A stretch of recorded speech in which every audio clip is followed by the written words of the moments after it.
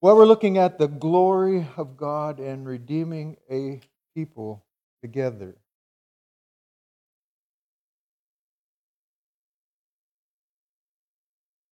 The glory of God is. That's a little phrase that commences a definition, and a definition that you're going to become acquainted with in a variety of ways through the time that is yet ahead of us today and tomorrow. It's a sentence that has to be completed and reviewed and pondered over constantly. And dear brothers in our Savior have endeavored to fill up that definition in a variety of ways. The glory of God it's certainly the sum of His perfect attributes, but His attributes also that have been graciously revealed, both to men and to angels, intelligent creatures that God designed to have the capacity to appreciate what He would put before them. God, as we have already heard this morning, and as Pastor Brian led us to remember, His glory is displayed in who He is and in what He does. We serve our Lord Jesus, and we know that God's Spirit delights to impress us with His person and His works, who He is and what He does, and also what He says, His mighty words. God declared His glory in His name. Moses says, "Who am I going to tell sent me? This is a big task. Tell him I am sent you." Yahweh, the glorious, all-sufficient one. It indicates the nature of His being, even in the name that He chose to give us. Sometimes the glory of God was manifest visibly, most notably in the Old Testament in a glory cloud, the Shekinah glory cloud that allowed the children of Israel to know that He was there, protecting them, leading them, caring for them. The omnipresent God at times said visibly, "I'm not only everywhere, but I am right here." The manifest glory of God was for that purpose, to allow people to know that He was nearby and that He was with them. One of the great quality one-liners from Peter, which if he had stopped would have lasted and been far more impressive, but that was Peter, right? As he watched the glory of the transfiguration, the radiance of deity in the person of Christ, he made this statement, "Lord, it is good for us to be here." Stop, Peter. Don't say anything else. That's a quality statement. And when you think about it, Sunday we're going to hear about those moments when it is good for us to be here, and the radiance will be the privilege of our eternal existence. God's glory will ultimately and eternally be obvious when He has brought all things to its predetermined and glorious conclusion. Here's a little definition among many that you can choose and work through, and they all have a masterful similarity. This is from a brother named Christopher Morgan. The glory of God is the magnificence, worth, loveliness, and grandeur of His many perfections, which He displays in His creative and redemptive acts in order to make His glory known to those in His presence. Displayed in creative and redemptive acts. Truly, God's creative acts, which we thought on last evening, were completely tied to His redemptive plan. At creation, in the beginning, the Alpha and the Omega, the beginning and the end, who knew the end from the beginning, was fully committed to one singular creation to consummation script, if we can put it that way.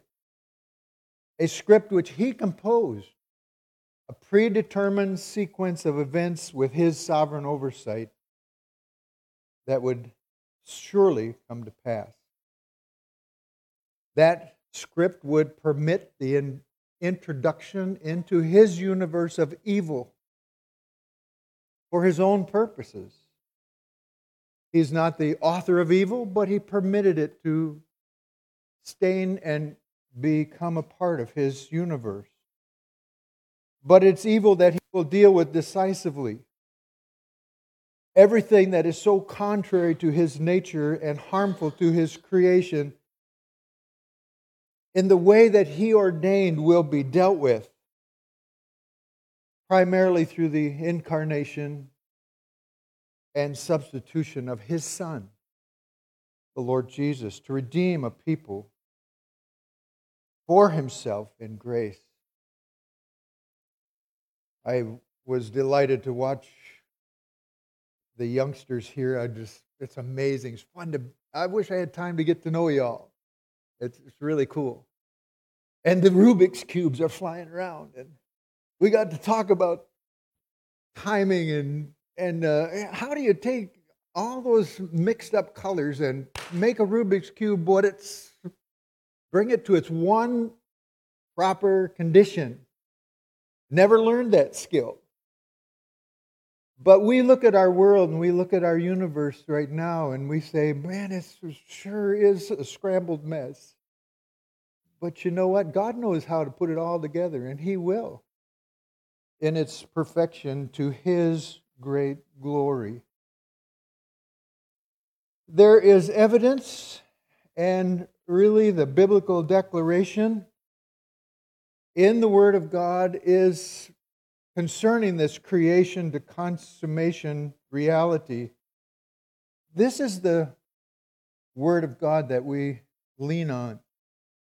Revelation 13:8.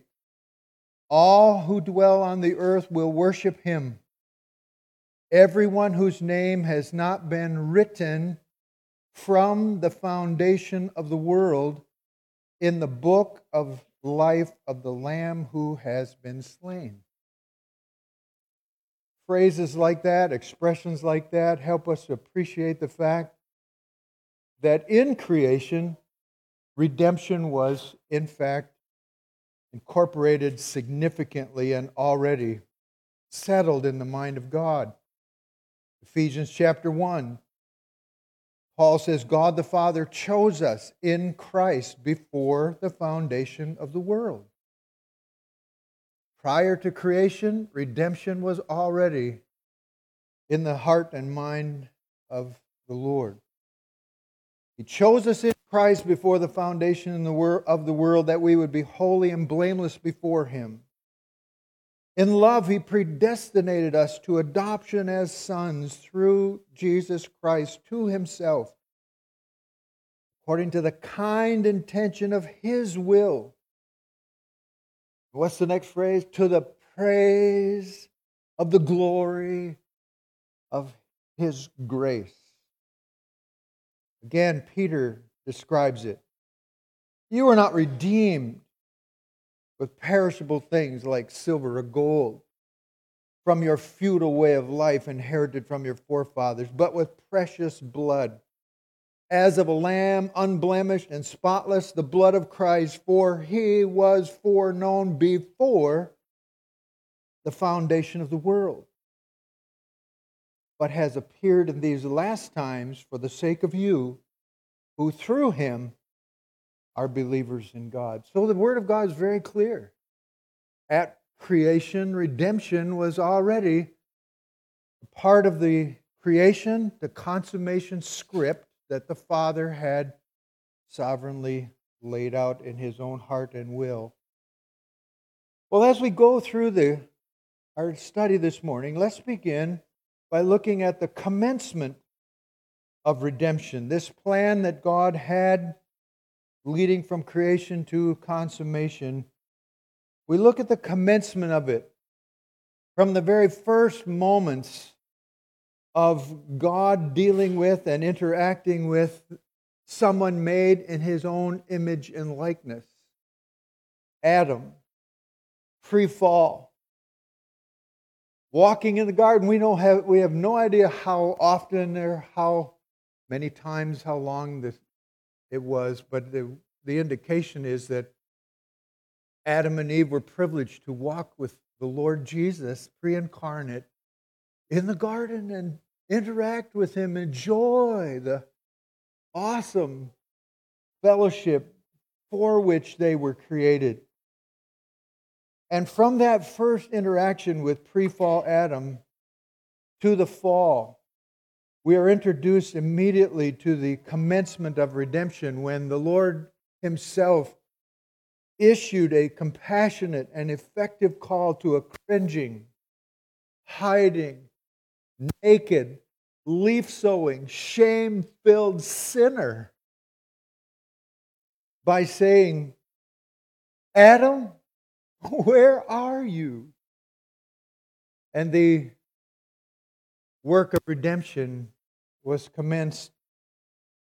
The God of glory not being willing that this man should perish. Blood was shed. Garments of covering were provided. The pictures of substitution and the wonders of God providing for Adam what He could not provide for himself. And redemption's plans and pictures were already underway. Redemption begun. Secondly, we look at the continuity of redemption. All we have to do is open our Bibles to Hebrews chapter 11, and we walk through a sampler of God's redemptive work in human lives. We read, by faith Abel, by faith Enoch, by faith Noah, by faith Abraham. And then we get all the way to the phrase where the true writer of Hebrews said, time would fail me to tell you, because the list of human beings that were targets of the redemptive work of God down through the ages is exhausting. And so time passes from Adam to where the writer is giving us his record. Epochs of time go by. People are born. Lives are lived. Souls walk their little vapor journey across planet Earth, but known unto God and dear to Him. These individuals, by God's grace, are brought to know Him. And the Old Testament host, says the writer to the Hebrews, gained approval through their faith. Targets of redemption, brought to know the Lord. Brought back into a relationship with Him that sin canceled and made impossible. Their relationship with the Lord and His redeeming work transformed their worship. Find that in Abel right away, don't we? Approaching God, worshiping according to the truth. It transformed their walk, and we read of Enoch who walked with God.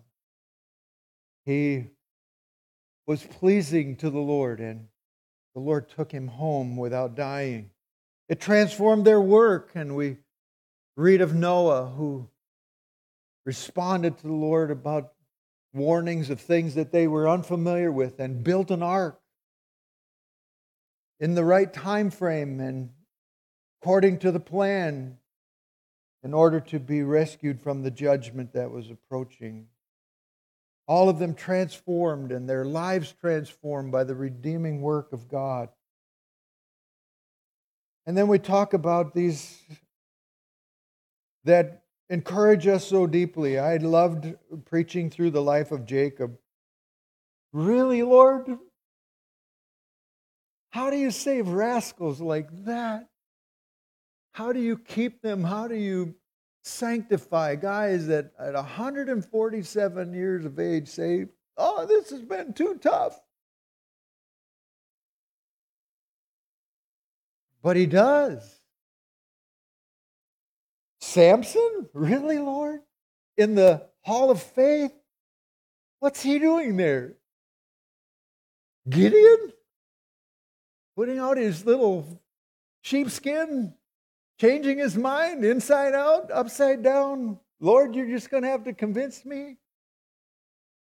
And you and I know and appreciate the fact that these characters are written there for our encouragement. Lest we think that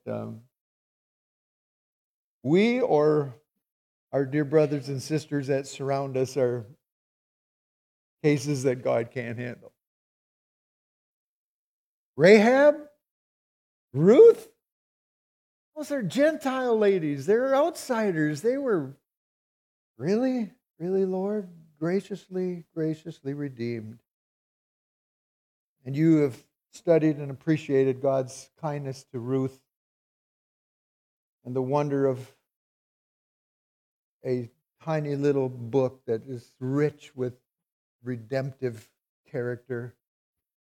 God raises up an unknown and unseen Redeemer. He had to be related. He had to be willing. He had to have the cash, the ability. All those factors had to be in place. When it came down to the moment of truth, Boaz says, I will redeem her. And in fact did. Psalm 111, verse 9. He has sent redemption to his people. He has ordained his covenant forever. Holy and awesome is his name, the name of the Redeemer. Psalm 130, 7 and 8. O Israel, hope in the Lord, for with the Lord there is loving kindness. Chesed, Old Testament concept of grace. And with him is abundant redemption. He will redeem Israel from all his iniquities. The text that we heard this morning earlier. From the Hall of Faith listing to the closing verses of Hebrews chapter 12, we are transported by the author from the commencement of redemption to a transition in God's working from Old Testament Israel to the body of Christ, to the church. And he says to his readers, you, New Covenant, local church readers, you haven't come to Mount Sinai. That mountain that spoke of condemnation and accountability and was dreadful and reminded the nation of Israel of the distance between themselves and a holy God. You haven't come to Mount Sinai, but you have come to Mount Zion. And then the writer he's taking this whole book to say Jesus has made things different for you. And he's calling out from all nations of people for his name and redeeming them. And he's brought you into a place where you are experiencing grace and a connectedness to a redeemed family. You've been brought to God, brought to Jesus, brought to the sprinkling of blood or the application of the sacrifice of Christ to you. You are now experiencing access that was unknown before. You remember, as the Lord Jesus dies, the veil of the temple is torn from top to bottom, and access through the finished work of Christ. You have been brought to the glory of God, says the writer. Very similar to, I believe, what the Apostle Paul was referring to in 2 Corinthians chapter 3, where he says, God's law was engraved in stone. It was the finger of God wrote it in rock. It was rigid, unbending, essentially, necessarily so. But Paul says it was a ministry of death and of condemnation, yet it was glorious. It reflected the nature of a holy God and His utter unwillingness to compromise with sin to any degree. And then Paul goes on to say this, by contrast, you have now received the gospel, the ministry of the Holy Spirit, the ministry of righteousness, and it is exceedingly glorious. It's glorious to know that we've got a God who's perfectly holy. It's exceedingly glorious to know that He's made a way for us to be forgiven and be partakers of His holiness. Paul goes on to say that the redeemed are privileged to experience progressive transformation in the process. The recipients of grace, he says, are being transformed into the image of Christ. What's the next phrase? From glory to glory. From one degree of likeness of Christ to the next degree as we are being changed and matured in our relationship with the Lord. We're transformed from glory to glory as we behold the glory of Christ in the pages of Scripture. The continuity of redemption. God carrying out His plan through the ages, down to the body of Christ, down to our day. We look at the Lord's sampler from Hebrews 11 and appreciate where it takes us. Thirdly, the consummation of redemption. The consummation of redemption. The Word of God, thank Him for it, makes every believer in the Lord Jesus delightfully aware of a security that is awesome. Revelation 5:9. And they, the assembled ranks of blood-washed, redeemed people around God's throne, they were singing a new song, saying, "Worthy are you to take the book and to break its seals, Lord Jesus, for you were slain and you purchased for God." There's your redemptive content and the phrase that refers to it so vividly. You believers were purchased, you Jesus purchased for God with your blood men from every tribe and tongue and people and nation. The wonder of our Lord's willingness and desire to be inclusive in the sense that He reaches into this world and every corner of it and brings to Himself those that will be saved. I love Isaiah 9:9, which says, "For behold, I'm commanding, and I will shake the house of Israel among all nations as grain is shaken in a sieve, but not a kernel will fall to the ground." I love that. I'm a farm boy. I had the privilege of driving and maintaining some of the biggest harvest equipment that mankind has made, the Massey Ferguson 760. Now, that doesn't mean anything to many of you, but that was one big combine. You could lay down inside of it crossways. The grain separation devices were so vast. And it was just threshing. It was taking grain out of the husk and then creating a winnowing surface, great screens bouncing the grain up into a blowing air, getting rid of the chaff, and then the grain would fall down and go up into a big old bin. And it was part of the setup of a combine operator to go down a row of the field and then to go back and start counting the grains that got missed. And you tried to eliminate that, but you just couldn't. Impossible for a human-made machine to be perfect. But this God is perfect.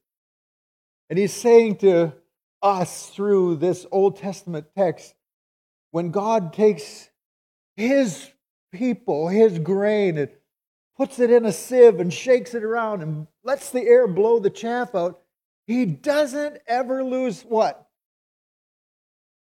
Not a kernel will fall to the ground. That's rich security.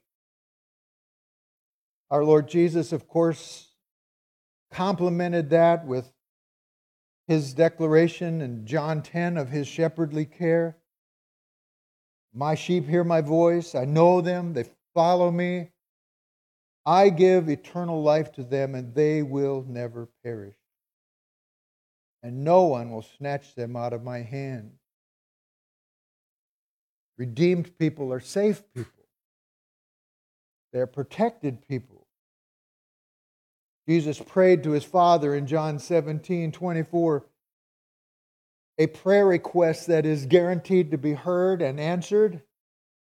Father, I desire that they also whom you have given me be with me where I am, so that they may see my glory which you have given me, for you loved me before the foundation of the world. When Jesus prayed for you and I who know Him as Savior, He said, my desire is that they be with me, and that prayer is going to be answered.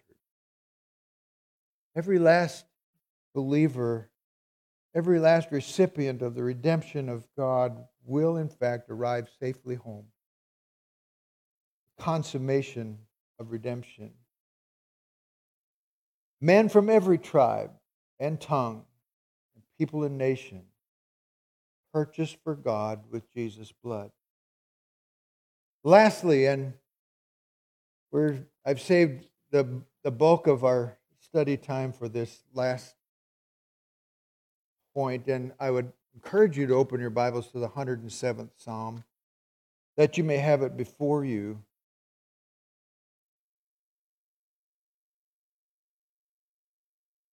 Will not be expositing it. I will be giving you an overview, but it will be helpful, I think, for you to be able to see it. The 107th Psalm is a collage of situations faced by common people. The Apostle Paul is going to tell us that the things which happened to the nation of Israel happened for our instruction. They're written for our learning. They're so illustrative, so helpful. And this particular psalm is rich with illustrative scenes of the glory of God in redeeming a people.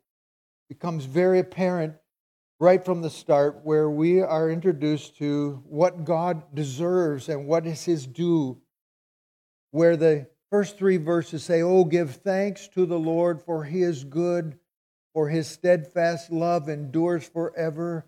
Let the redeemed of the Lord say so, whom He has redeemed from trouble, and gathered from the lands, from the east and from the west and from the north and from the south."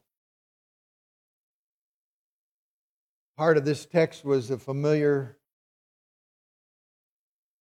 declaration or call from one of my early pastors who was my mother's brother, my Uncle Ray. We had testimony nights perpetually, and Uncle Ray would begin it with, "Let the redeemed of the Lord say so." And so I'm very familiar with this particular declaration. The writer of the psalm is telling us, he's giving us a challenge that our praise and our appreciation for the redemptive work of God is to be vocalized.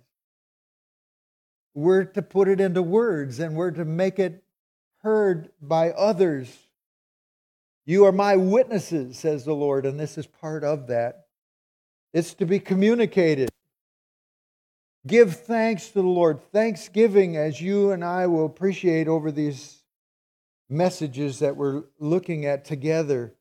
Thanksgiving is a critical part of recognizing the glory of God.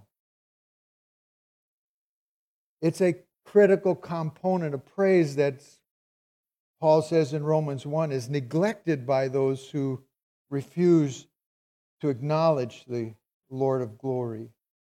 It's the appropriate fruit of both revelation of God received and experienced. Because we not only get acquainted with truth, but the longer we live, we experience the wonder of God working in and through us, consistent with His truth. Verse 1 speaks of the goodness and the lasting chesed, the lasting grace, the lasting loving kindness of the Lord. Those are to be realized personally.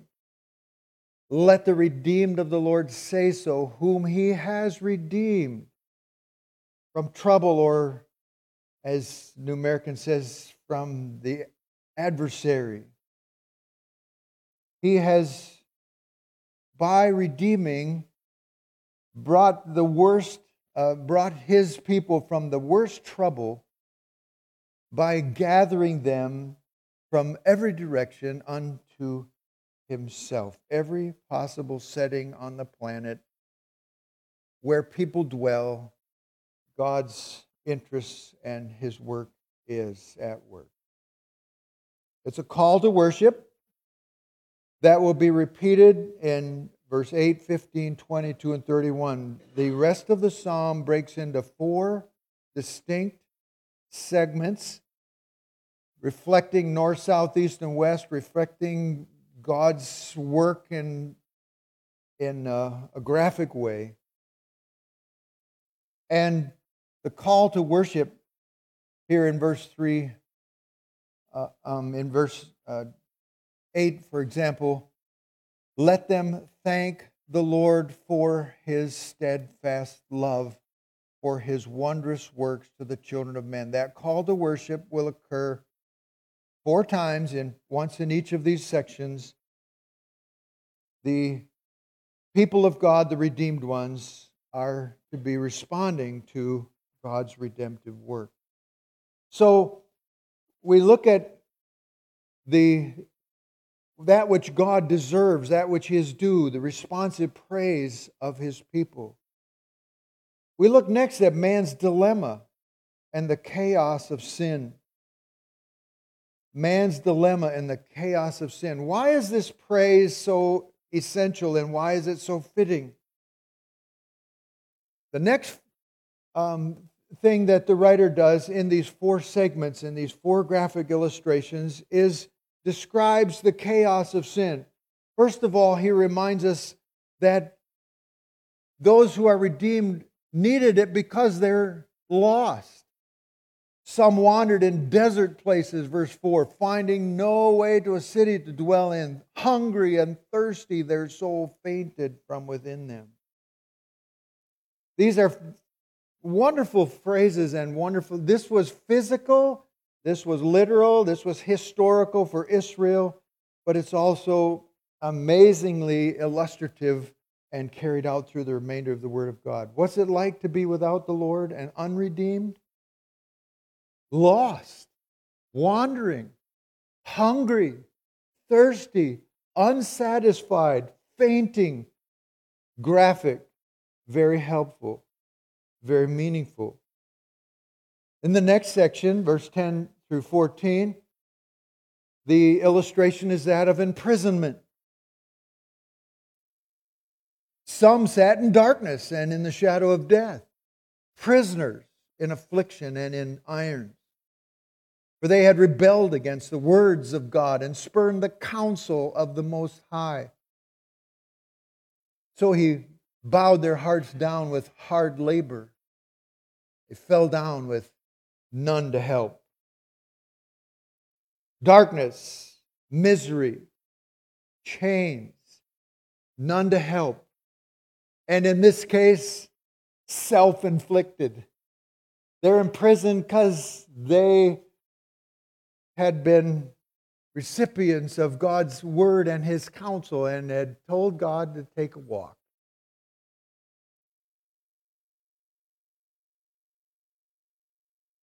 Oh, the kindness. You can't read that phrase and that section without thinking of Proverbs 1, right? Wisdom crying in the streets. Why don't you listen? Respond to me.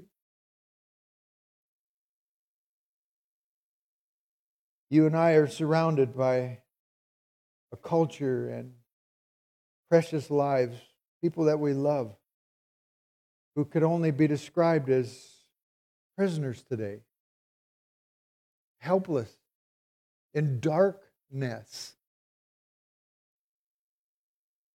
Third category, afflicted. Verse 17. Some were fools through their sinful ways, and because of their iniquities suffered affliction. They loathed any kind of food and drew near to the gates of death. This is worse than COVID. Folly, rebellion, iniquity, the description of lives who have sown to the wind and they're reaping the whirlwind. And they've lost the simple pleasures of life. Their normal appetites are gone and death is pressing in. Afflicted ones. And the last is that of those who are broken. Verse 23 talks about an unusual group of people in Jewish history, for the Jews rarely went on ships. They were not a sailing culture as such. But some, says verse 23, went down to the sea in ships, doing business on the great waters. They saw the deeds of the Lord, His works, His wondrous works in the deep, for He commanded and raised the stormy wind, which lifted up the waves of the sea. And if you've ever been out on Lake Michigan in a storm or Lake Superior, it's really hard. This is ocean kind of talk. They mounted up to the heavens and they went down to the depths. This is boats that are just up here and boom, down there.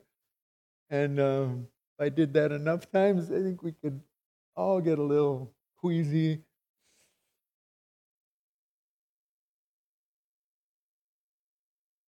They, verse 27, or verse 20, let's finish up 26. They mounted up to heaven, they went down to the depths, their courage melted away. In their evil plight, they reeled and staggered like drunken men and were at their wits' end. The broken. They are experiencing a violent storm that God created.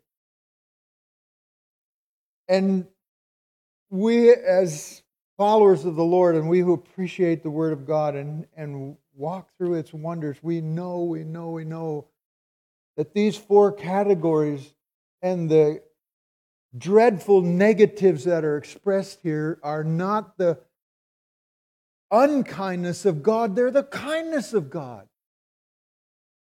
His goodness leads to repentance, but He also uses that which causes us to be aware of the fact that the pathway we're on, walking away from Him, never, ever, ever has a positive outcome. It's always going to turn ugly. It's always going to have its guaranteed downside, so that we will see the nature of our condition accurately.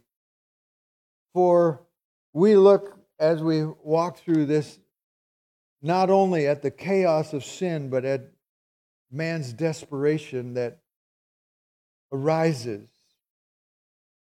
The impact of God-ordained dilemma in that which sin creates and brings about in lives is the mighty working of the Holy Spirit to convict and open eyes to the gospel.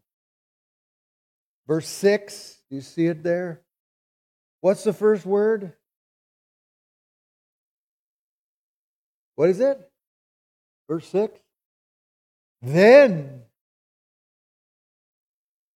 Verse 13. Then. Verse 19. Then. Verse 28. Then. The Lord's kind ability to bring human beings, be listed unshackled, right, among others. The rich testimonies of people who they run away from God as hard as they can.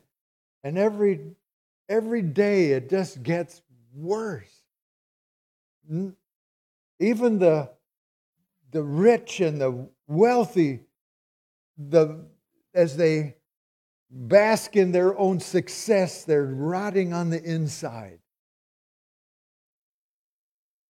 And if by the kindness of God and the purposes of God, the Spirit of God makes them appreciate the fact,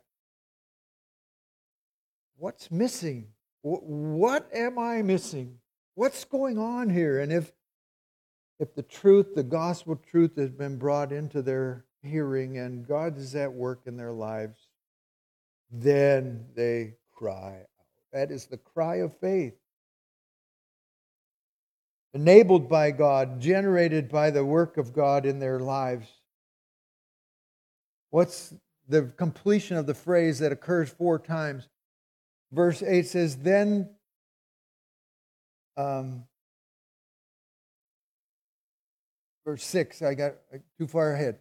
Verse 6, then they cried to the Lord in their trouble, and He delivered them or saved them from their distress.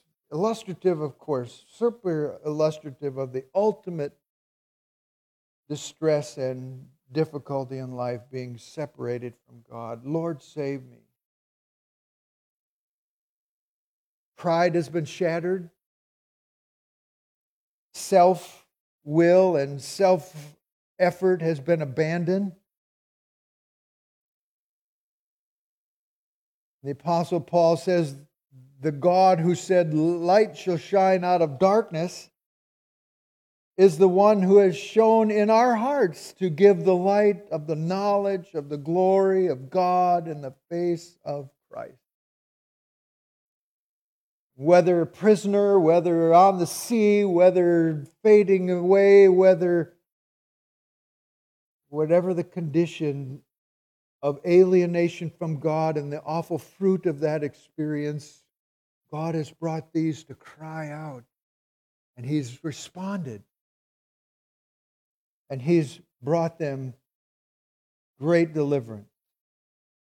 Within the dynamic work of God, the ones who are calling on the name of the Lord are rescued. And again, note these wonderful illustrations. God's deliverance, God's powerful redemption. The lost are delivered. But listen to verse 7 and 8. He delivered them from their distress. He led them by a straight way till they reached a city to dwell in. Let them thank the Lord for His steadfast love, for His wondrous works to the children of men, for He satisfies the longing soul, and the hungry soul He fills with good things. You hear Jesus, don't you, saying, blessed are those who hunger and thirst after righteousness. Blessed are those who mourn. And oh, how we appreciate the fact that Jesus doesn't say if you're sad, you're blessed. He's saying if you are brought to the place where you understand your condition without Him, and He opens up your eyes to the wonder of who the Redeemer is. This Lord satisfies the hungry soul. It's great grace. Those who are in prison, verse 13, they cry to the Lord. He delivers them. Verse 14 says He brought them out of darkness and the shadow of death and burst their bonds apart. In resurrection songs, and there's none quite like low in the grave He lay, Jesus my Savior. And we sing about death cannot keep its prey. Jesus my Savior, He tore the bars away. I love it. It's the bars of death, and here the bondage. Anything that holds the sinner in bondage is pictured by the power of God here in verse 14. Verse 16, He shatters the doors of bronze and cuts in two the bars of iron. Impenetrable metal restraints in that day, obliterated. The imprisoned are set free, and if the Son sets you free, you're what? Free indeed. What about the afflicted? Verse 19. They cry out to the Lord. Verse 20 says, He sent out His word and healed them and delivered them from their destruction. Delivered from destruction. The uninterrupted walk. You appreciate, you remember dear Johnny Erickson saying, I was on my way to do my own thing with my own life, and God broke my neck. And it was the splash of cold water in my face that said, you will not go on without me. And she praises God for interrupting her life in order that she might know Him. Verse 28, oh, those dear sailors, at their wits' end, remember? Verse 28 says, they cried out to the Lord.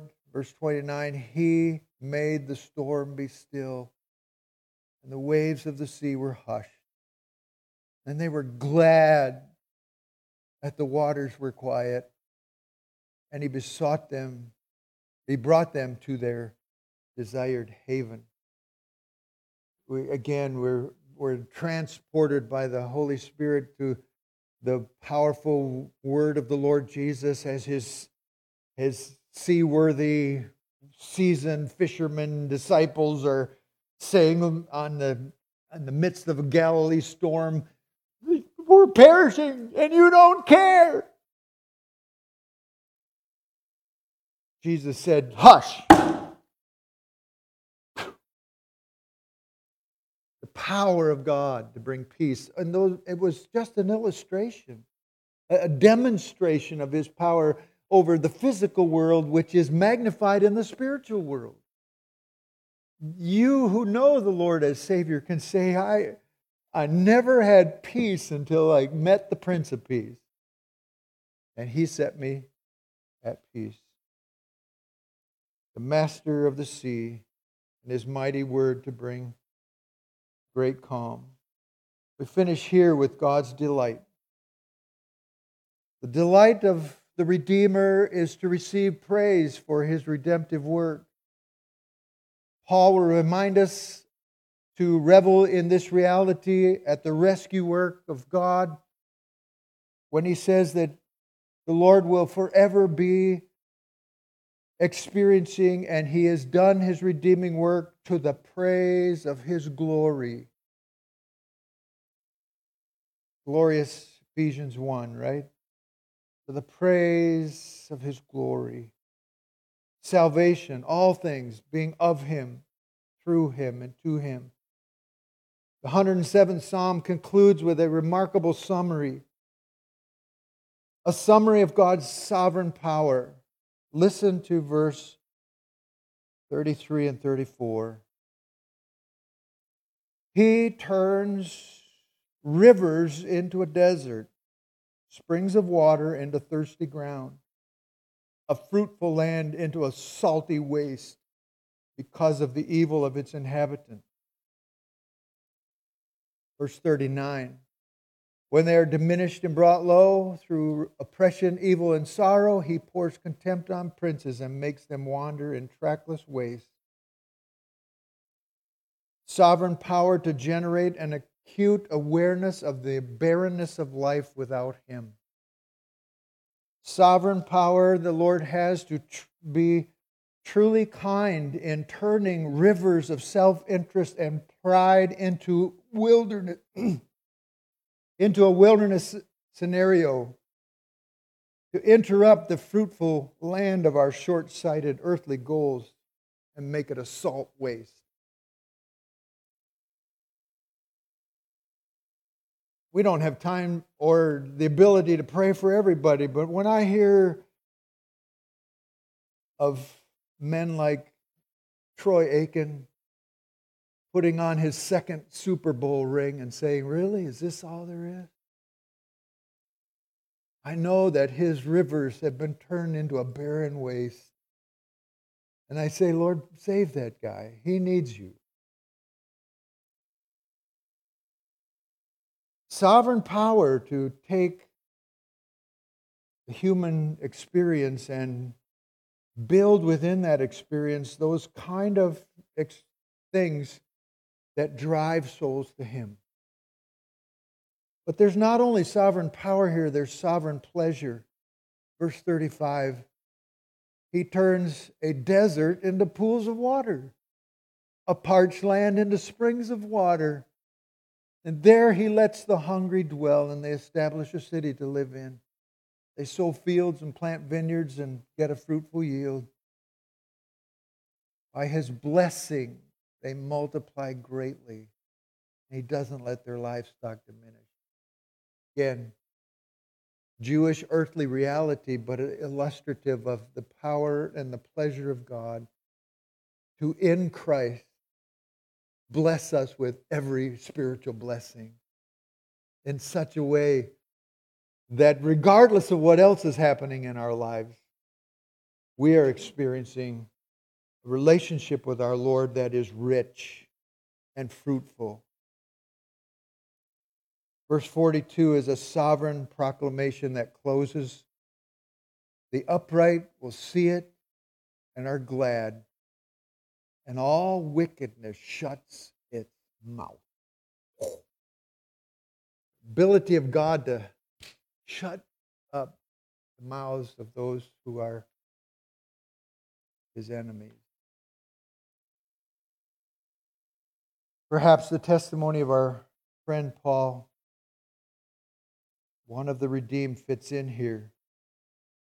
I thank Christ Jesus our Lord, even though I was formerly a blasphemer and a persecutor and a violent aggressor, yet I was shown mercy because I acted ignorantly in unbelief, and the grace of our Lord was more than abundant with the faith and love which are found in Christ Jesus.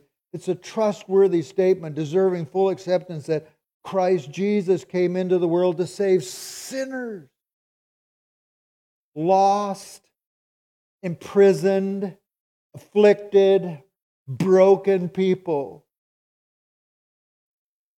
among whom I am foremost of all, said Paul. Yet for this reason I found mercy, so that in me as the foremost, Christ Jesus might demonstrate His perfect patience as an example for those who would believe in Him for eternal life. Immediately Paul says, now, to this one who showed me mercy, this one who saved a foremost of sinners, to the King eternal, immortal, invisible, the only God, be honor and glory forever and ever. Amen. Apostle Paul, Philippians, right? Man, I had a record, I had assets, I had spiritual perks, and he just flattened it and made me aware of the reality that it was a pile of manure. It was worthless. And I came by God's kindness to understand that the things that I thought were such assets were worthless, and I counted them all lost so that I could know Christ. He was being redeemed. So our psalmist says, oh, give thanks to the Lord, for He is good.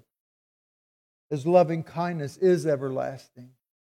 Let the redeemed of the Lord say so.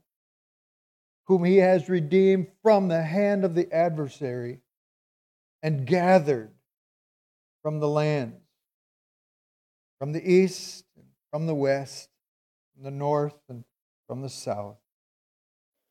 Who is wise? Let him give heed to these things, to consider the loving kindness of the Lord. Redeemed, how I love to proclaim it. Redeemed by the blood of the Lamb, redeemed through His infinite mercy, His child, and forever I am. I know I shall see in His beauty the King in whose law I delight, who lovingly guardeth my footsteps and giveth me songs in the night. Father, thank you for our Redeemer. Thank you for your singular plan from creation to consummation to call unto yourself a people for your name. And for those of us who know you, we say with great joy, thank you, Lord. It is mercy, it is grace indeed. We rejoice in your kindness toward us. For any of our presence this morning who are among the lost, among the broken, among the prisoners, among those who are afflicted, in the kindness of your heart as you make them aware of the dreadful condition of separation from yourself, Lord, may they by your Spirit cry out, Lord, save me, knowing that you hear. Delight to redeem those from north, south, east, and west, from every tribe, nation, kindred, and language. You're a great Redeemer. We love you for it. In Jesus' name,